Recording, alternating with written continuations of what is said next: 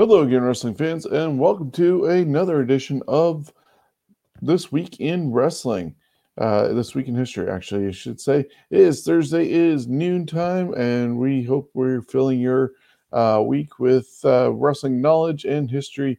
And we want to remind everybody that we are available right now on YouTube and Facebook, and of course, we'll be available later on Stitcher, Spotify, iHeartRadio, and everywhere else you get your podcasts from. We are part of the Ontario Independent Podcast Network here in Ontario, Canada, and the Johners Podcasting Network over in the UK.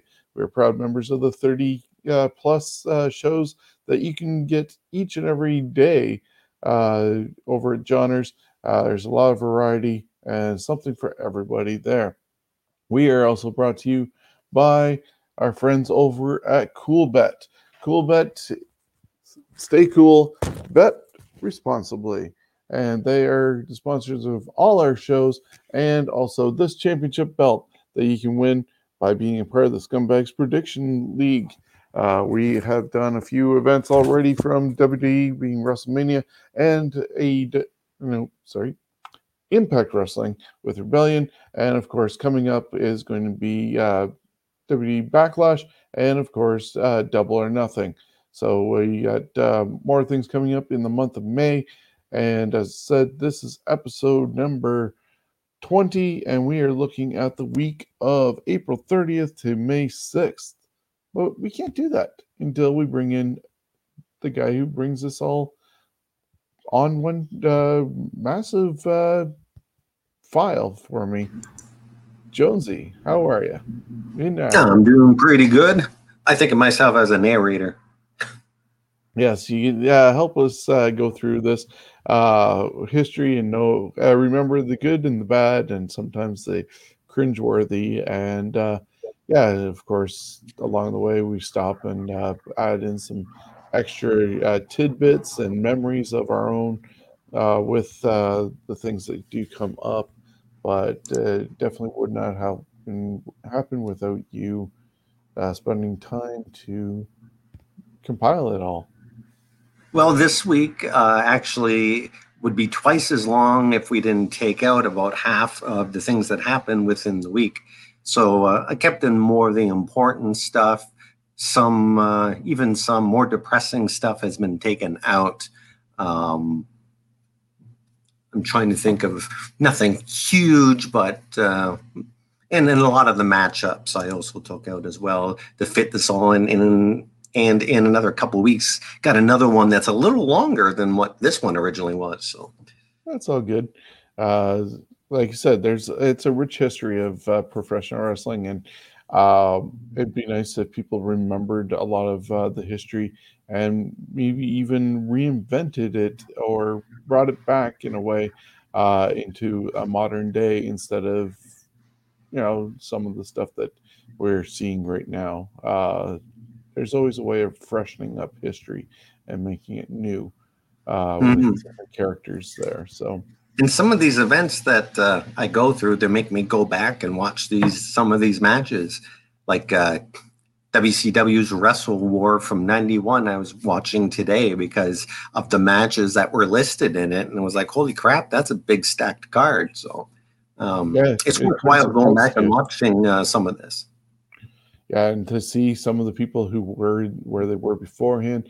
I think I'm not sure who I had a conversation with. Steve Austin is one person who people know as the beer swinging, middle finger waving redneck in WWE that kicked ass all over the place, and even his boss. But to go even to just back a couple of years before that to WCW, where he was having tremendous matches with Ricky the Dragon Steamboat and teaming with Brian Pillman, and to see he was a technician and not a brawler. And a pretty boy. True, with the long hair at the time and the rhinestones and everything. So totally different things, and being able to go back and check this stuff out is really an asset that thankfully has not gone by the wayside. Yes. All right. Here we go. Well, let's dive in. Yes, let's dive in. April 30th, 44 years ago in Baltimore, Bruno Sammartino ends his second run as WWF champion, losing to superstar Billy Graham. Even though Graham had his feet on the rope, the ref would count the 1, 2, 3. Graham, however, would lose his title the next February in a similar way when Backlund's feet were on the ropes when he wins the title. Karma. 34. Sorry? Karma. Yeah, it's karma. 34 years ago in Greensboro, Greg Valentine defeated Rowdy Roddy Piper to win the NWA United States Championship. 28 years ago, Triple A presented the first ever Triple Mania from Mexico. Triple Mania is Mexico's WrestleMania with over 48,000 in attendance. Some of the stars that appeared also on the show were Mysterio and Rey Mysterio Jr., Octagon, El Hijo del Santo, Feroza Guerrera, and a name that keeps coming up in Mexico is Heavy Metal. He wrestled a lot down in Mexico.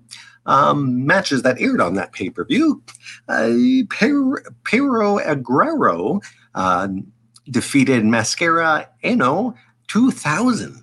2-1 in a best-of-3 falls hair versus mask match. As a result of the loss, Mascara Eno 2000 was forced to unmask. Oh my. Sin Cara's defeated Conan 2-0 in a best-of-3s fall retirement match. Conan would be forced to retire only for a short time, of course. Jake the Snake Roberts interfered in the deciding fall, causing Conan to be counted out. Shenanigans. 23 years ago in Augusta, Georgia, Chris Benoit defeated Booker T to win the WCW World Television Championship. For the next 4 days, the belt would change hands, ending with Fit Finlay holding the title. 18 years ago at an NWA TNA weekly pay-per-view taping in Nashville, Tennessee, the Amazing Red defeated Kid Cash to win the TNA X Division Championship. 15 years ago, WWE presented Backlash 2006 from Kentucky. Umaga defeated Ric Flair. Trish Stratus defeated Mickie James by DQ in a WWE Women's Championship match. RVD defeated Shelton Benjamin to win the WWE IC belt. And Van Damme's Money in the Bank contract was also at stake in the match. Vince McMahon and Shane McMahon defeated Shawn Michaels and God in a no-holds-barred match, and John Cena defeated Triple H and Edge in a triple threat match to retain the WWE Championship. Hey, you remember when God made an appearance? Yeah, that was quite the way that they presented it, and the vignettes leading up to it, and Shane and Vince going to church, and then when God came out, it was just a spotlight coming down the aisle, and yeah, pushing the limits for some people. I don't think my wife would have definitely watched that. And not that she watches it at all, but she definitely would have been offended, as I'm pretty sure a lot of people were at that. Well, there's definitely tons of the offensive things in wrestling that's happened over the years, but hey, it's wrestling. Exactly. 11 years ago, TNA announces in a statement that they have fired Todd Clem, a.k.a. Bubba the Love Sponge. This came after the Sponge said some negative comments about a devastating earthquake in Haiti. Awesome Kong, who was raising money for the relief fund, would physically attack the Sponge at a TNA taping backstage.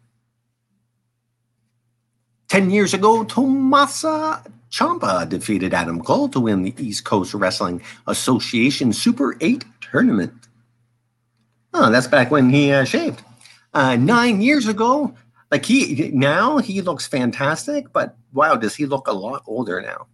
Yeah, 9 years ago on Raw, Layla defeated Brie Bella and Nikki Bella in their last match for about a year in a triple threat match in just 11 seconds to retain the WWE Divas Championship. And Kofi Kingston and R-Truth defeated Epico and Primo to win the WWE Tag Team Championship. And yeah, as I was saying, Tommaso Ciampa, he looks older but scarier now.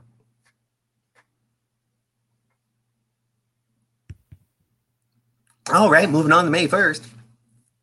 34 years ago in Uniondale, New York, Ricky Steamboat retained his WWF IC belt by defeating Randy Savage in a steel cage match. And there they are, up in the corner. Back when the cages looked a little more dangerous.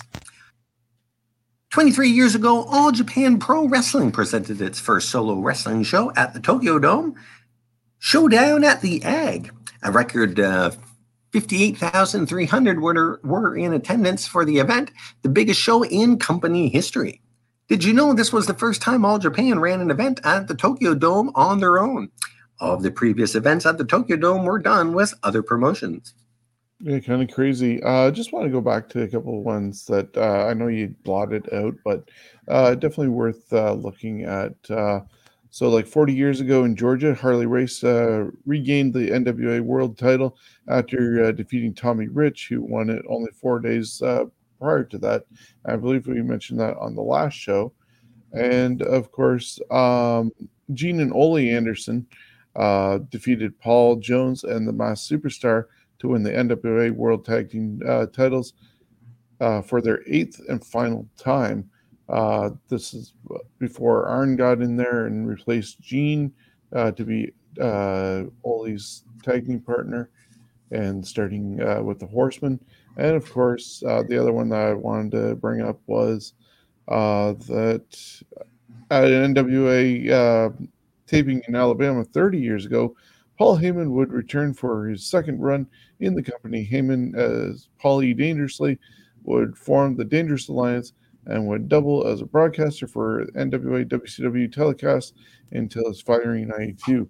And that was a time when Jim Ross and him actually were commentating on a couple of the shows. So when Paul E had to step in when the King quit before WrestleMania 17, it was almost like they fell into old times between Heyman and JR for that. And then you see this version of Paul Heyman with the Zach Morris cell phone there that's the brick, and then the way he's dressed and everything, he's almost looking like Michael Keaton. And that's, I believe, how he got the Dangerously name from the Michael Keaton movie where he played Dangerously. And he's got pretty much a full set of hair there. Yes. Now, sad news. 18 years ago, the world stopped for a moment when we heard the news that Elizabeth Hulett, a.k.a. Miss Elizabeth, died of acute toxicity in Marietta, Georgia. She was 42. Fizz was born November 19th, 1960 in Frankfort, Kentucky. Hulett, fresh out of the University of Kentucky with a degree in communications, she would meet Macho Man Randy Savage while working for international championship wrestling shows. The couple married in December 1984, and she would make her WWF debut the following summer as the manager of the Macho Man. Further in her career, following the end of her WCW run, she worked the front desk at Main Event Fitness, a gym Luger and Sting opened together.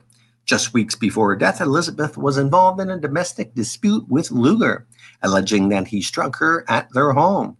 Luger would be charged with misdemeanor battery and released on $2,500 bond. Then 2 days later, Luger was arrested for DUI after rear-ending another car. On May 1st, 2003, Luger called 911 and reported Hulett was not breathing. She would be rushed to hospital where she was pronounced dead.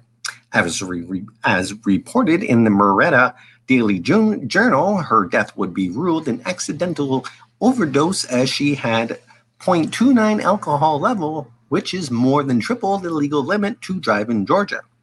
Luger would be charged with 13 felony counts of distribution of dangerous drugs.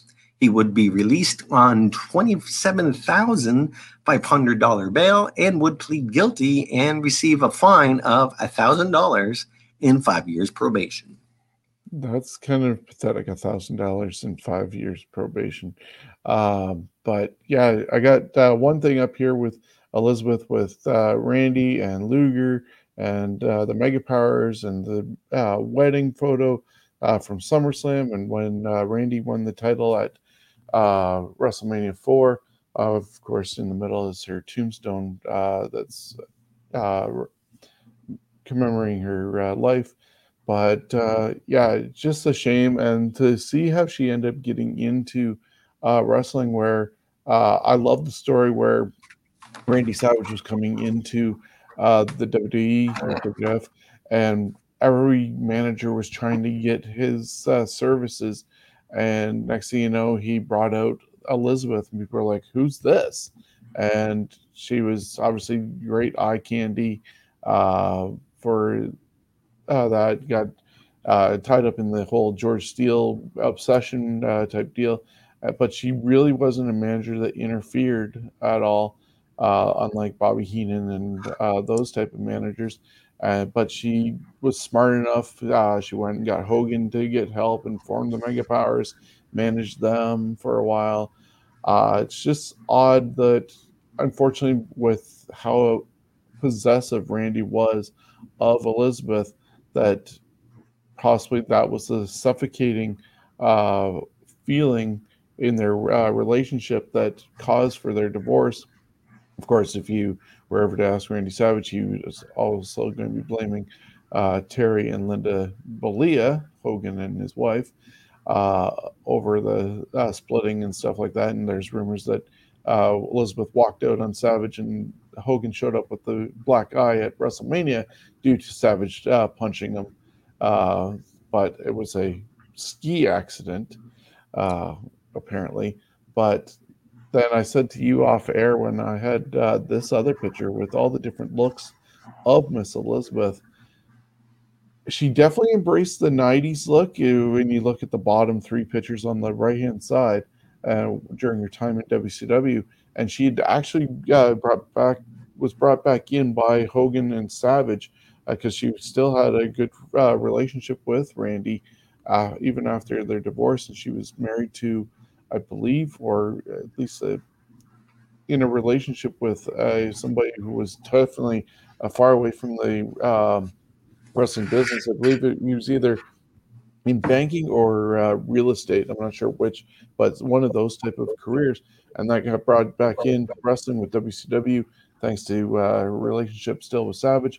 Obviously, her other relationship failed, and she ended up hooking up with Luger. And I still don't forgive Lex Luger to this day for what all happened to lead her down that path where she was doing drugs like that to an overdose thing. But I mentioned you looking at the looks here once again, how WWE presented her as the first lady, and she came out presented so elegantly in these dresses. Even the shot with her at a ranch in Kentucky, like so really sophisticated. And then WCW in the 90s, totally different vibe of how they presented her or she presented herself compared to her WWE incarnations. Your thoughts, Chris? I think it was the Ric Flair pictures that really was the downturn. And yeah, Elizabeth is beautiful and all, but she was great for storyline advancements for Macho Man. But all in all, I found her to be useless and annoying as shit. I much rather a Luna Vachon or a Scary Sherry over Miss Elizabeth's. Like, she pretty much didn't do anything. Like I said, she was wonderful eye candy, and when that's the one thing that attracted me to starting watching wrestling was Randy Savage, and then Elizabeth, obviously as the full package of the two as a couple, and that actually got my family watching as well. So I didn't have to try and watch it at different times, and when they were available, I was able to start watching religiously thanks to their story. But let's carry All on. right. Moving on from Elizabeth to 16 years ago, WWE presented Backlash. Shelton Benjamin defeated Chris Jericho to retain the WWE IC belt. Rosie and the Hurricane defeated Tajiri and William Regal. The Heartthrobs, which were Antonio and Romeo, Simon Dean and Maven, and the team of La Resistance, Rob Conway and Sylvain Grenier, in a tag team turmoil match to win the World Tag Team Championship. And Hogan and Shawn Michaels defeated Mohammed Hussein and Daivari, and the main event saw Batista defeating Triple H to retain the World Heavyweight Championship. 14 years ago, Tough Enough 3 winner Matt Capotelli underwent surgery in Boston, Massachusetts, to remove a malignant brain tumor. Though the surgery was a success, the former OVW champion would never wrestle again. He would become a trainer for OVW's beginner program. In May of 2018, Capotelli would cease medical interventions for the tumor. He died on June 29th, 2018, at the age of 38. And to think he was part of that class with the co-winner of John Hannigan, who we now know as Johnny Morrison, or Johnny Nitro Morrison, Impact, you name it, he was it, and is currently John Morrison on WWE right now. 10 years ago, WWE presented Extreme Rules. Some of the matches on that show, Kofi Kingston defeated Sheamus in a tables match to win the WWE United States Championship. Michael Cole and Jack Swagger defeated Jim Ross and Jerry Lawler in a piece of crap country whipping match. Moving on, we've got Christian defeated Alberto Del Rio in a ladder match to win the vacated World Heavyweight Championship. The Big Show and Kane defeated Wade Barrett and Ezekiel Jackson in a lumberjack match to win the WWE Tag Team Championship. And John Cena defeated The Miz and John Morrison in a triple threat steel cage match to win the WWE Championship. May 2nd, 27 years ago, at a WCW night taping, Larry Zbyszko defeated Lord Steven Regal to win the WCW World Television Championship. This episode wouldn't air for almost a month. 27 years ago, at a Smoky Mountain Wrestling TV taping in Tennessee, Jake the Snake Roberts defeated the Dirty White Boy, Tony Anthony, to win the SMW Heavyweight Championship. After this match aired 12 days later, it would be the last appearance for Roberts, as he disappeared from the company, no showing many events. The title would be given back to the Dirty White Boy. And for those unfamiliar with Dirty White Boy and our longtime WWE watchers, Dirty White Boy became T.L. Hopper. Plumber. Yes. He actually looked familiar there. I'm like, I've seen him before. 25 years ago, at a worldwide WCW taping, Dean Malenko defeated Shinjiro Otani to win the WCW Cruiserweight Championship. This would be the final time a belt changed hands on Worldwide, and the only time the Cruiserweight belt changed hands on that show.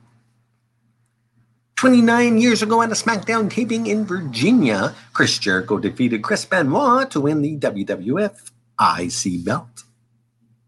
18 years ago, in Tokyo, Japan, Yoshiro Takayama defeated Yuji Nagata to retain the NWF Heavyweight Championship and won the IWGP Heavyweight Championship. And today would have been the 58th birthday of Ray Washington Traylor, a.k.a. Big Bubba Rogers, or the Big Boss Man, or the Boss.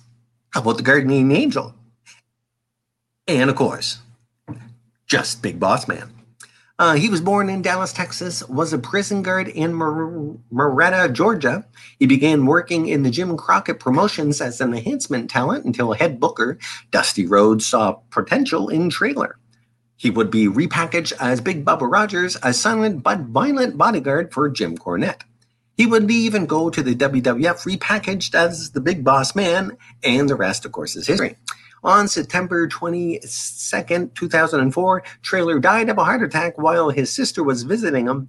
He was just 41. Traylor was posthumously inducted into the WWE Hall of Fame. Well, honestly to say, I was a huge fan of Boss Man from the moment he came in as the prison guard boss man gimmick, even though he was a heel with Slick. I just there was something that obviously wanting to be a cop was one thing for myself, but yeah, I just seemed to like his look and being able to play that sort of character and to see also how fat he was and dropped weight over the years. It Mhm. was pretty cool. I definitely think he should add more gold around his waist. Oh yeah. May 3rd, 29 years ago in Chicago, the Steiner brothers defeated Arn Anderson and Bobby Eaton to win the WCW World Tag Team Championship. 28 years ago at NJPW Wrestling Don Taku 93 in Japan, WWF champion Hulk Hogan defeated IWGP champion The Great Muta in a non-title match. Hogan got in some hot water after the pre-match interview where he claimed that the IWGP title was the only one he wanted and the WWF title was just a toy. Bastard. 25 years ago, Carl Ray Stevens died in his home of a heart attack in Fremont, California. He was 60 years old. Born September 5th, 1935 in Point Pleasant, West Virginia, Stevens wrestled from the age of 15. His first major championship win came in August 59 after winning the NWA World Tag Belt as the Shire Brothers. He would start using his real name and became a bumper. He is said to have invented the turnbuckle flip, and his finisher was called Bombs Away, which was a top rope knee drop to the throat. He would hold the NWA US belt 9 times from 1960 through 1970. He would also hold the NWA tag belts in 1965, with Pat Patterson calling themselves the Blonde Bombers. He would continue to hold more titles, including the AWA tag belts 3 times with Nick Bockwinkel and Patterson, and 3 more NWA tag belts. In 71, Stevens would work in the WWF with Classy Freddie Blassie as Crippler Steve Williams. His time would be short there as 30 years of the road and the wrestling landscape changing would take a toll on him. He would return to the AWA and retire in 92. He would pass away in 96 at the age of 60. Yeah, just to think, you read there that in '71 he was working with Blassie in the WWF as Crippler Steve Williams. So that means the wrestling world has seen 3 guys going by the name of Steve Williams, or at Yes. least 2 legitimately known as Steve Williams by birth, being Steve Austin and Dr. Death, and a play version of Steve Williams in Mhm. uh, Ray Stevens. And of course, that was with the WWF. I didn't put enough W's in that one. 23 years ago at a WWF house show in Hamilton, Ontario, Canada, Adam Copeland defeated Christian Cage in what was Cage's first WWF match. Yeah, I 23. remember them. We saw them in the Western Fair here with the Hart Brothers School during a Western Fair, and they Yes. were the Suicide Blondes, Sexton Hardcastle, and Christian Cage at the time. And I think their opponents that were scheduled to be against them that day didn't show up, so they ended up splitting them and have them face each other. And people were more behind Sexton Hardcastle than Cage. They were calling Cage ugly and everything. And then I know remember running into them uh, just around Survivor Series time at a house show at actually, yeah, it was a house show 2 days before the Montreal Screwjob. Now that I think of it, and they were using a payphone in the lobby of the Skydome Hotel, and I was just like, "Were you guys just recently in London?" And they're like, "Oh yeah, yeah," and talked just for a very brief time, but they had just gotten their tryouts and stuff like that as part of that show in Toronto. If I can ever dig up that card, I kept it. I can't remember where I put it. I want to say that was the same year that Leanne Rimes was actually at the Western Fair, which would be the 96. That's what I want to say. I could be totally wrong on that. But there was another wrestler that made it to the WWF also on that card. I believe Snitsky was on that show as well. Yeah, that was their champion, I think. They what was it? Iron Spartan? No, not Iron Spartan. That's somebody else.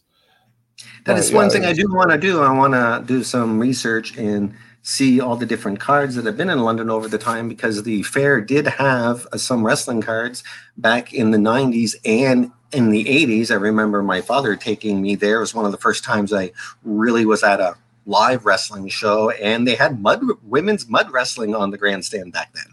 So that was neat to see. And I seen Captain America. Of course, it wasn't the real Captain America, or it was Mr. America. It was one of the two. Moving on, 23 years ago, ECW presented WrestlePalooza 98 on enemy turf. This would be the last public appearance of the Junkyard Dog. Prior to the event, a Legends ceremony was held honoring Dick Slater, Bob Armstrong, the Assassin, and the Dog. Shane Douglas defeated Al Snow to retain the ECW World Heavyweight Championship. It was the final ECW appearance for Snow, as he would return to the WWF that summer. 10 years ago at a SmackDown taping in Orlando, only 2 days after winning the World Heavyweight Championship, Christian would drop the title to Randy Orton.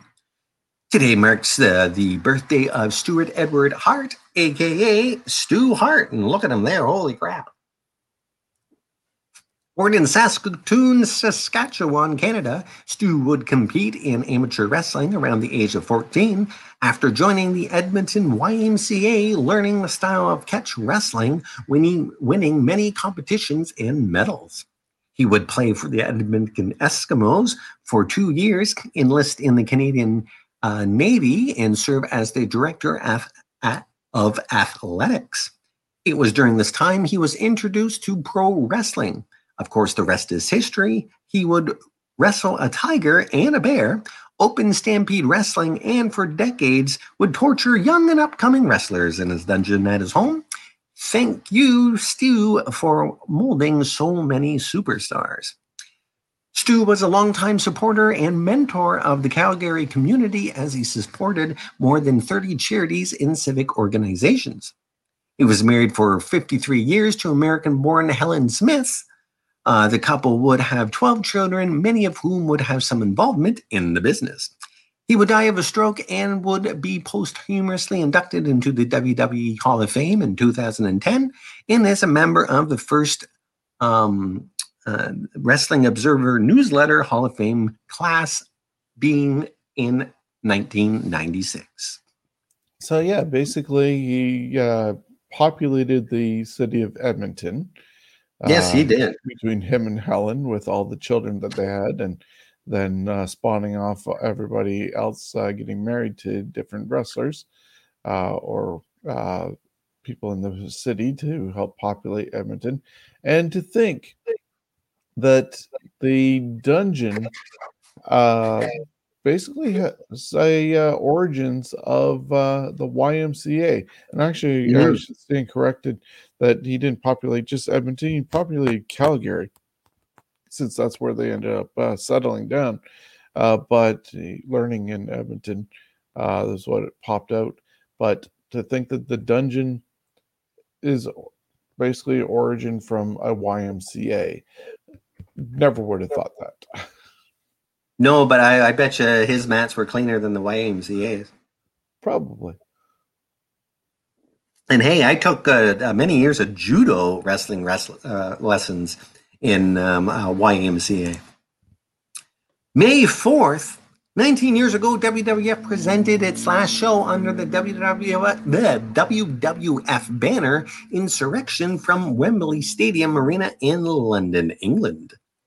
Booker T defeated Stevie Richards to win the WWF Hardcore Championship, only to lose it to Crash Holly, who loses it to Booker, who loses it to Steven Richards. The Hardy Boys defeated Brock Lesnar and Shawn Stasiak. Stone Cold Steve Austin defeated The Big Show. Ric Flair was the special enforcer. And Triple H defeated The Undertaker. 17 years ago at a SmackDown taping in Tucson, Jacqueline defeated Chavo Guerrero to win the WWE Cruiserweight Championship. She would be the only woman to hold the belt in the WWE. The same belt, however, in WCW was held by two women, Medusa and Daphne. 7 years ago, WWE presented Extreme Rules. Alexander Rusev defeated R-Truth and Xavier Woods in a 2-on-1 handicap match. Bad News Barrett defeated Big E to win the WWE Intercontinental Championship. Bray Wyatt defeated John Cena in a steel cage match. And Daniel Bryan defeated Kane in an Extreme Rules match to retain the WWE World Heavyweight Championship. 6 years ago on Raw from Montreal, Quebec, Canada, former NXT champion Sami Zayn makes his WWE main roster debut as the latest mystery challenger in the John Cena United States Open Challenge. And today would have been the 87th birthday of Harry Masayoshi Fujiwara, aka the Devious One, Mr. Fuji. Fuji, of course, would become a legendary heel manager, helping his wrestlers win by distraction by either throwing salt in their eyes or whacking the opponent with his cane, of course. The list of men he managed is long, including George the Animal Steele, his first charge, Don Morocco, Jim Neidhart, Demolition, and the Powers of Pain, and former WWF champion, the mighty Yokozuna, and so many more. Post-wrestling career, Fujiwara lived in Knoxville, Tennessee, operated a wrestling school for a short time, and was part-time usher at a Knoxville movie theater. Believe it or not, Fuji was voted Wrestling Observer's Newsletter's Worst Manager of the Year award 11 of 12 years from 1984 to 1995. Paul Jones was the only other winner in that span, getting the honor in 86. I think that the Wrestling Observer can go fuck off on that one. Fujiwara was... Sorry? It is Dave Meltzer's opinion only. And, well, I can almost see it, but there's got to be worse managers than Fuji. He was, even though he didn't lead people many to tag team or many titles, did lead Demolition to titles and also Yokozuna. But yeah, this is Dave Meltzer and company, and the guy I just don't understand it. He personally, I think he's one of the better ones. He was what a manager was supposed to be: stand on the outside, be a little bit animated. He had his stick. He had his salt. He was a true manager, in my opinion, because he actually wrestled, and he had a great career, especially in tag team wrestling. So I don't know, Dave Meltzer. Exactly. And of course, Fujiwara was inducted into the WWE Hall of Fame in 2007 by his Fuji Vice co-star Don Morocco. On August 28, 2016, Fujiwara passed away in Clarksville, Tennessee. He was 82. He had 7 children, 13 grandchildren, and 5 great-grandchildren. May 5th, 116 years ago in New York, George Hackenschmidt, the world Greco-Roman wrestling champion, defeated Tom Jenkins, American heavyweight champion, 2-0 in a best-of-3 falls match to become the world catch-as-catch-can heavyweight champion. 37 years ago in Greensboro, North Carolina, Wahoo McDaniel and Mark Youngblood defeated Jack and Jerry Briscoe to win the NWA World Tag Team Championship. 19 years ago, World Wrestling Federation Entertainment becomes World Wrestling Entertainment, Inc. Just days after the Court of Appeal for England and Wales upheld a October 2001 ruling alleging that the WWF was in breach of an agreement with the World Wildlife Fund. This would lead to the annoying blur of the old logo in classic matches from years to come. Get the F out. I thought that was a great campaign slogan. They're geniuses sometimes over there, I'll tell you. Yeah, and just to think that I think the violation that the WD had with the WWF, like Wildlife Fund, stemmed for mostly the Wildlife Fund thinking that, oh, people are getting confused between you and us, and when people search for us, they're getting you guys, and so we're not getting our just due for people donating and stuff like that. And it's like, I'm pretty sure people understand if they want to support a panda bear and all the different animals that they support, they're going to find them and not find the wrestling thing. And what probably perpetuated it the most, I would say, was I could be totally wrong, was the explosion of the internet.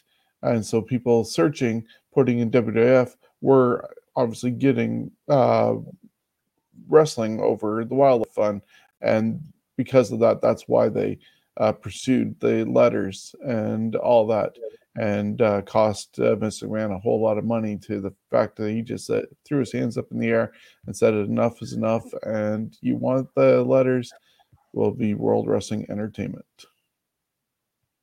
And many Fs around the world were out of job. Yep. 19 years ago, the plane ride from hell happened. A number of WWE personnel got in hot water as a result of a series of incidents that happened on the flight back from London for the Insurrection pay-per-view. Shawn, if you'd like to go down on that, I'm going to refill up on water. Okay, so yeah, this actually is going to be part of a Dark Side of the Ring episode this season 3. I think it's around episode number 8-ish. I don't have the list in front of me at the moment, but yeah, some of the shenanigans that happened on the flight included Michael Hayes and John Bradshaw Layfield getting into a fight. X-Pac cutting off Michael Hayes' ponytail, Scott Hall passing out from drinking too much, Ric Flair walking around the plane wearing nothing more than his robe and exposing himself to a female flight attendant, and Woo! I think it was either going to be Stephanie or Linda that also were going to be a victim of Rick's Space Mountain exposure. Dustin Rhodes, Goldust got on the PA system and badly attempted to serenade his ex-wife Terry because she was on that flight too.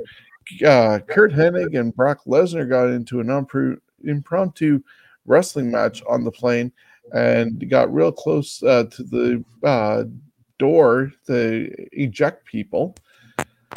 Jim Ross, who was on the plane, released a statement summing up as a 7-hour flight low-lighted by children whose parents were away and left the liquor cabinet unlocked. The fallout would see Scott Hall released Goldust in the doghouse until he left the company. Don't worry, folks, he came back multiple times.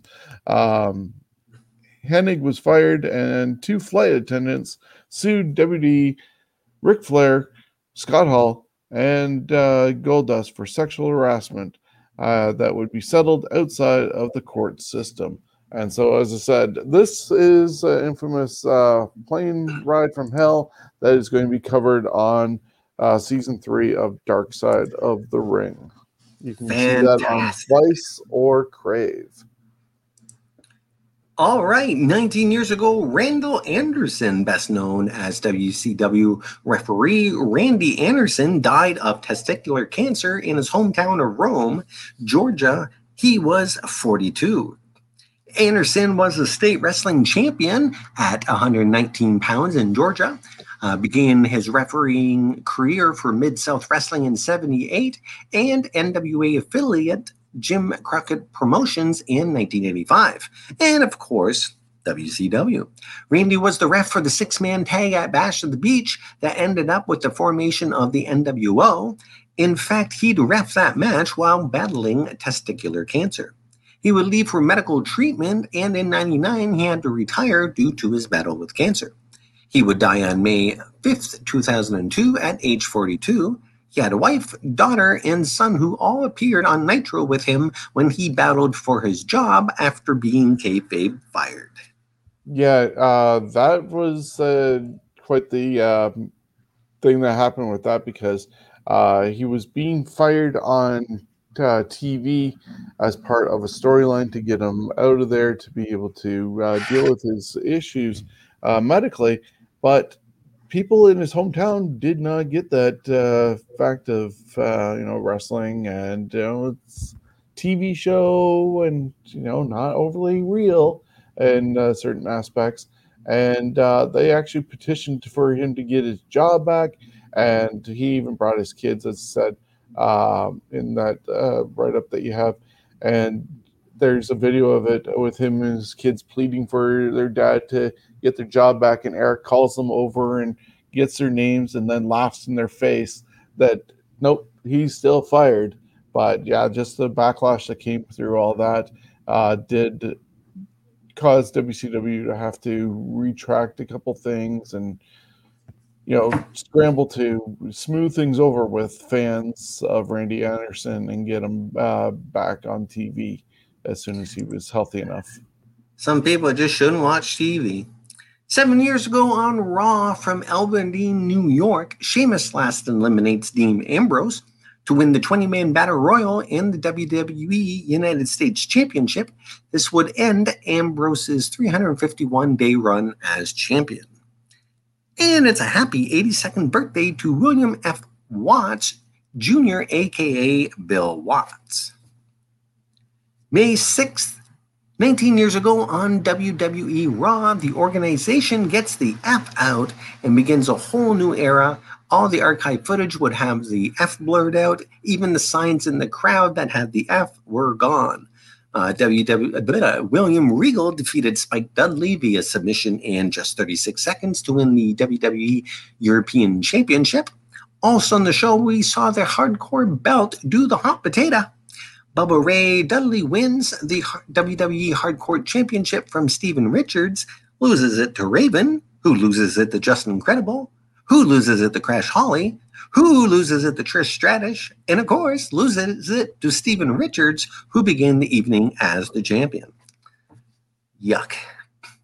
12 years ago at NJPW Dissidents in Tokyo, Japan, Manabu Nakanashi defeated Hiroshi Tanahashi to win the IWGP Heavyweight Championship. Is he taking a shit in the ring there? Look at his face. Wow. Yeah. 5 years ago, WWE does some housekeeping, letting go 8 of its roster members. Those included Hornswoggle, Alex Riley, Zeb Coulter, El Torito, Cameron, Santino Marella, Wade Barrett, and Damian Sandow. And it's a happy... Go ahead. A couple of these guys I'd love to see back. Wade Barrett is back. Of course, Dirty Dutch is working, I think, with... not sure if it's Impact or AEW behind the scenes. Riley, didn't care much for. Hornswoggle just actually had a boxing match and lost. Santino, he's recently sold his Battle Arts Academy with Hamilton Wrestling Entertainment here in Ontario, and he's moved over to the Bruce Peninsula, but still partnering with Hamilton Wrestling and Entertainment and running Battle Arts instead of fully selling. But yeah, and then of course there is Damian Sandow, who is Aaron Stevens or Aaron Rex. I'm not sure which he's going by at the moment over in the NWA. But he was a talent that I thought could have stayed a lot longer and did better for himself. And El Torito, I believe, they made him in the glue. Yeah, probably. As soon as you get rid of one little person, you got to get rid of both of them unless you hire another person. Yep. It's a happy... Hey, yeah, wait a minute. Now, you think 25% of those people that were fired were midgets.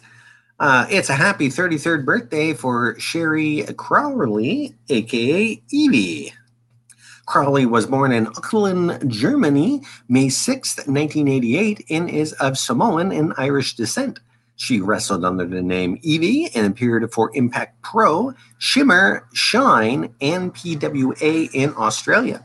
She is currently with the WWF under the name Dakota Kai and was one half of the inaugural NXT Women's Tag Team Champions alongside Raquel Gonzalez.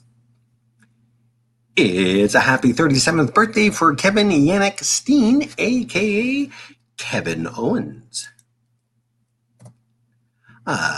Steen is just the second performer in WWE history to appear on every pay-per-view in their first year on the roster. The first to do it was The Undertaker. And it's a happy 41st birthday for Scott Colton, a.k.a. Scotty Goldman, Matt Classic, or currently as Colt Cabana. And that is it for this week in under an hour. That's pretty good. This week in wrestling, of course, this week in wrestling history, we're skipping the history part, I don't know why, is compiled from the vast land of Google, Wikipedia, CageSideSeats.com, and most importantly, from journalists and fans like you that had front row seats to history. Yeah, so thank you once again for doing that. We did say we're stockpiling a couple of these ahead of time because you are switching locations in Niagara Falls. So we hope to get possibly another one in the can before your move. But yeah, want to thank you for putting this together and remind everybody that we are sponsored by CoolBet. And you need to stay cool, bet responsibly, and be a part of the Scumbags Prediction League, where we do predictions for WWE, NXT, AEW, and Impact pay-per-views now through next March, where somebody's going to walk away with this championship belt if they have the most points of the year for all the predictions. And of course, you can earn points by picking the winners of the events. 10 points for a win, 5 for a draw, and 0 for a loss. We're going to have bonus points in there. And there's 2 levels, free, where you just get to have fun and bragging rights, and maybe win a prize here or there along the way. And the pro side of things, for $25, you can be with us for the whole year and have a chance at this championship belt. Just want to remind people also that we are on Pro Wrestling Tees at prowrestlingtees.com/scumbagswrestling, and the 3 logo shirts that you find throughout April and May. Proceeds will go to Jordito's recovery. He's a 7-year-old little guy here in the London area who is recovering from cancer. And of course, there are Ontario Indie comic book style that you can see on the second shirt in the logo is going to Steven's Wrestling Journey. Steven Spice is a 9-year-old little guy who is battling Curie malformation, and they're doing research for that at Children's Hospital in Toronto. And proceeds from that shirt will go and help with the research there. So there's always a way you can get Scumbags material and help out a great cause. So those are the things I need to plug. We are also doing Fantasy Warfare Tournament and our regular podcast Thursdays, unless something major comes up at 8 o'clock. Fantasy Warfare Wednesdays at 6. Anything you want to plug, though, Chris? No, not really. I can't wait to start doing some betting on Cool Bets as soon as we get the codes and go from there. I'm interested in see what else they have online besides the poker games and all that, and give that a go, and I'll give you all feedback on it. Yeah, and as Chris was saying, very shortly we're going to get everything fully rolling out with our deal with CoolBet. When this all came about, it was also year end for them. So, business has to come first over this fun. But once we get everything settled, we're going to have our code, and you can find out how you can bet safely and responsibly on their website, whether it is gaming tables like poker or things like soccer and other sports that they cover. So I want to thank each and every one of you for joining us, and we'll see you on one of our next shows. Have a good one.